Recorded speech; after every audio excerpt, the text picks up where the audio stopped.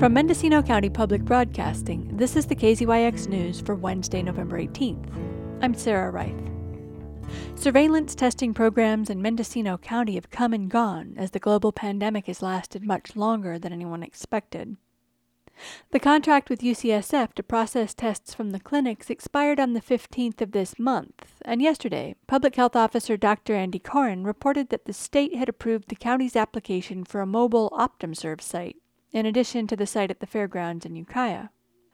Wineries have already been testing employees through a private company called Healthy Spaces, and now there's an effort to get more businesses to use the service to test employees on the job. The Chambers of Commerce in Mendocino County have been working with local businesses and trade groups, city and county officials, Corin, and the West Business Development Center to put together a program they hope will catch on at local workplaces. Katrina Kesson is the executive director at the Greater Ukiah Business and Tourism Alliance. She's been in all those meetings for weeks now, and when I called a colleague of hers, he described the business testing program as her baby. We have our first pop-up mobile testing that's going to happen on November 23rd, and that is going to be a good trial run for us just to see, start to finish, how the process actually works. And sometimes you don't really know things until you do them. So it's going to be a test run. And you ran some numbers by me the last time we talked. Can you talk a little bit about the cost of this to the employer and if the employee has to pay anything? We've been basing this model on having 50 people plus. So to have the business come and set up, do their pop-up, it's $750. So that brings the personnel in. It just gets everything in place. And then how it works is there are one of two ways that billing happens. An insurance card is asked for or a social security number.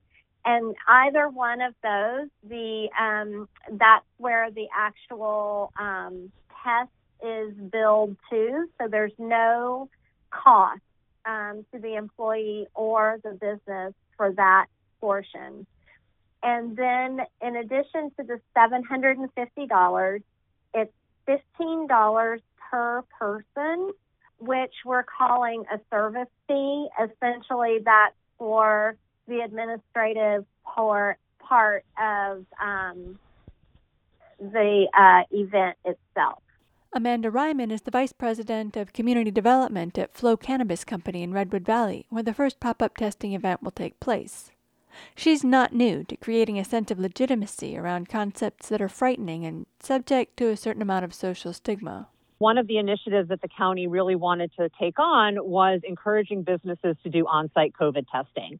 Recognizing that, this is something that isn't going to go away anytime soon and that it's good for businesses to be engaged in making sure that their workers are healthy, but also recognizing that even though we do have testing available in Mendocino County, that it may not be available for people that are working full-time as essential workers. It may be difficult for them to get over to the testing sites. And so really just wanting to make it as easy as possible for this to happen. So we talked about having Flow Cannabis Company be kind of like a pilot company for this for a couple reasons. One, we are a larger company that has, multiple employees. But also we have a campus, a physical campus where the testing van could come.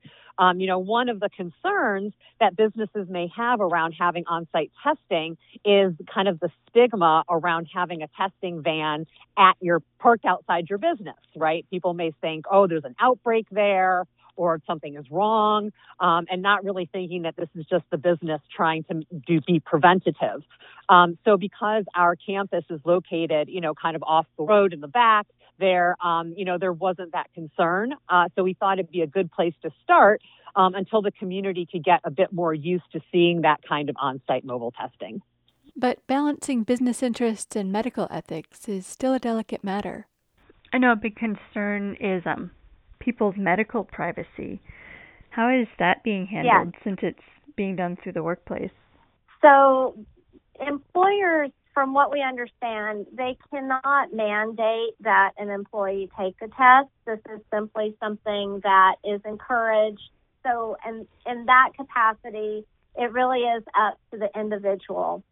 So at that point, what happens is basically a waiver is signed that gives permission, very limited permission as I understand it, for their individual test results to be shared with public health and with a person from the business that handles HR for that business.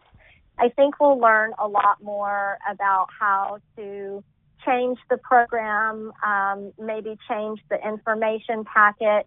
You know, I'm sure that there'll be some tweaks that need to happen. But I think that what's the most important piece is to have the fundamentals down of how this works, what the actual costs are so there are no surprises, and just understand the basic execution so we can put this into place and get people the testing that they need for their businesses.